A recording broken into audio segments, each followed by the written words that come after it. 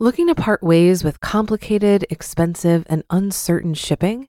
Then give your business the edge it needs with USPS Ground Advantage shipping from the United States Postal Service. Keep everything simple with clear, upfront pricing and no unexpected surcharges. Keep things affordable with some of the lowest prices out there. And keep it all reliable with on-time ground shipments. It's time to turn shipping to your advantage. Learn how at USPS.com/advantage. USPS Ground Advantage. Simple, affordable, reliable. When you need mealtime inspiration, it's worth shopping Kroger, where you'll find over 30,000 mouth-watering choices that excite your inner foodie. And no matter what tasty choice you make, you'll enjoy our everyday low prices, plus extra ways to save, like digital coupons worth over $600 each week. You can also save up to $1 off per gallon at the pump with fuel points. More savings and more inspiring flavors make shopping Kroger worth it every time. Kroger, fresh for everyone. Fuel restrictions apply. This is Optimal Finance Daily, episode 1959, Moderate and Selective Frugality by ESI of esimoney.com. And I'm your host and personal finance enthusiast, Diana Merriam. We're going to get right to today's post and start optimizing your life. Moderate and Selective Frugality by ESI of esimoney.com. A couple of years ago, I was in need of an audiobook to listen to during a long drive, so I picked up Money Secrets of the Amish, finding true abundance in simplicity, sharing, and saving. To say the least, it was an interesting read. In case you're thinking about reading this book, I'll save you the time and give a quick summary. Here's why the book says the Amish do well financially. They're extremely frugal at all times.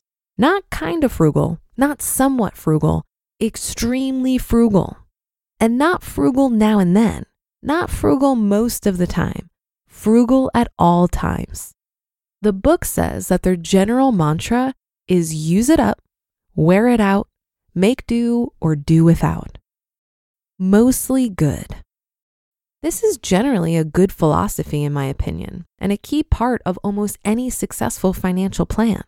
After all, spending less than you earn is a key step in growing your net worth, while overspending is one of the worst money mistakes a person can make.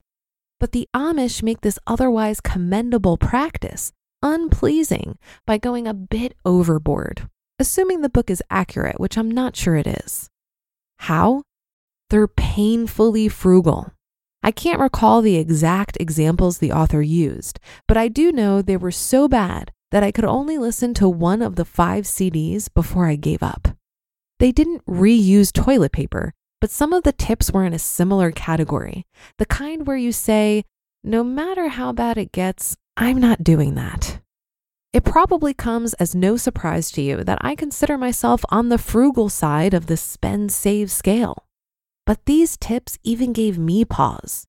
Add to this that the Amish weren't frugal in just one area of their lives, but they were frugal in every area of spending. Painfully frugal in every area of life. It was brutal to listen to.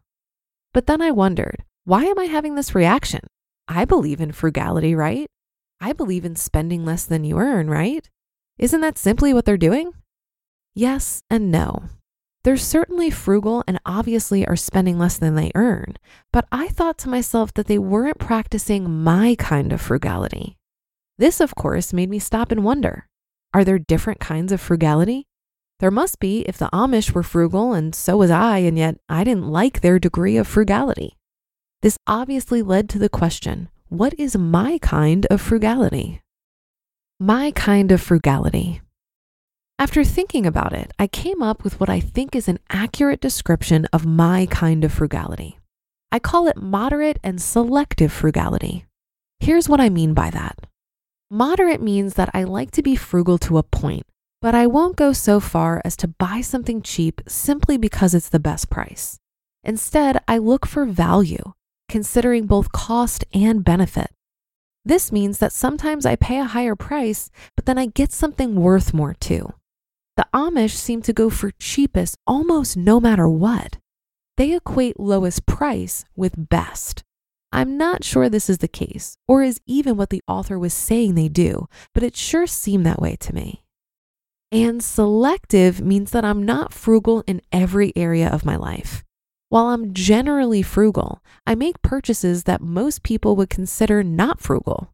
Some examples: new cars, cruises, and cable TV. That said, even when I purchase items like these, I work on getting them as inexpensively as possible. In addition, there's another area where I differ from the Amish. I put time and effort into growing my income. This is not to say that the Amish ignore this. In fact, many Amish have great businesses. I grew up in Iowa where nearby Amish families had all sorts of successful companies. But they don't focus on the income side of wealth creation as much as I do. And on average, they don't have the potential of earning as much as I do. As a result, I end up with more leeway and options when it comes to spending. In short, I can afford to splurge a bit here and there and still have a good cash flow to fund my savings and investments. To summarize, my frugality is based on getting the best product or service for the price, that is, shopping for value instead of just price, spending on some things I enjoy that may or may not make pure economic sense. After all, we have to enjoy life, right? We just can't be over-the-top spenders on everything. We need to be selective, or we'll spend way too much. And having as large a gap as possible between earning and spending so I have more freedom to spend if I choose to. Thinking all this through was actually an interesting process for me. It revealed some things about my spending philosophy that I hadn't consciously considered and helped me connect the dots in a way I haven't previously. So for that reason, I liked the book. It's just those bare bones spending practices I wasn't fond of. You just listened to the post titled Moderate and Selective Frugality by ESI of esimoney.com. If you've been using Mint to manage your finances, I've got some bad news. Mint is shutting down. But now for the good news. There's a better alternative. Our sponsor, Monarch Money. Mint users are turning to Monarch Money and loving it. Maybe you're saving for a down payment, a wedding, a dream vacation, your kid's college. I found that Monarch makes it so easy to help you reach your financial goals, whatever they are. I definitely wouldn't be able to allocate my finances or plan as clearly without help from Monarch. In fact, Monarch is the top-rated all-in-one personal finance app. It gives you a comprehensive view of all of your accounts, investments, transactions, and more. Create custom budgets, set goals, and collaborate with your partner.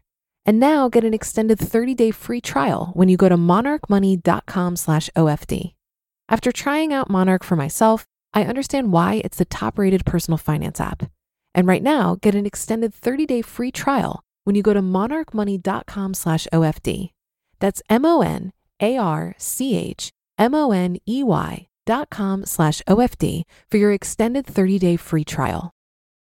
Looking to part ways with complicated, expensive, and uncertain shipping? Then give your business the edge it needs with USPS Ground Advantage shipping from the United States Postal Service. Keep everything simple with clear, upfront pricing and no unexpected surcharges. Keep things affordable with some of the lowest prices out there. And keep it all reliable with on-time ground shipments. It's time to turn shipping to your advantage. Learn how at USPS.com/advantage. USPS Ground Advantage. Simple, affordable, reliable. I've mentioned before that when I was getting out of debt and fixing my finances, I was a bit extreme in terms of frugality. While I've certainly relaxed a bit, my tendency is to not want to spend money. When I do spend money, I tend to be highly critical about the value of that purchase. I do think that a period of time of questioning or debating every purchase was valuable, but I need to remind myself often that it was a season of my life that is now over. When I was getting out of debt, I was hypercritical of every dollar spent. Any money I spent on needs or wants was less money that I could throw at my high interest debt, and I looked at that debt as an emergency. It felt like my hair was on fire. So questioning every purchase was beneficial in that season of my financial journey. It allowed me to get out of 30 grand of debt in 11 months. It also allowed me to reach Coast-Fi status, build an incredible cash position, and create a lifestyle that allows me to easily cover my expenses with minimal work. However, I'm in a new season of life now. I'm finally in the financial position where I don't have to worry about money so much. And so being hypercritical over every dollar spent isn't necessary anymore. But it's a hard habit to break. I'll give you an example. Earlier this year, my beloved dog Buddy needed to have x-rays and an ultrasound. He ended up being totally fine, but I paid nearly $800 just to find out that my dog was totally fine. At first, I was bitter about this expense. And this is the remnants of my former mindset where I scrutinized every dollar. But the more I thought about it, the more I was able to intentionally shift into a mindset of gratitude. I'm so grateful that I could easily pay for this. And the peace of mind knowing that my best bud is okay is worth way more to me than $800. Feeling gratitude for our ability to pay for things versus being bitter over money spent is a great sign that we're evolving in our relationship with money. And that will do it for today and another installment of Optimal Finance Daily. Have a happy Thursday. Thank you for being here every day and listening. And I'll see you on the Friday show tomorrow, where your optimal life awaits.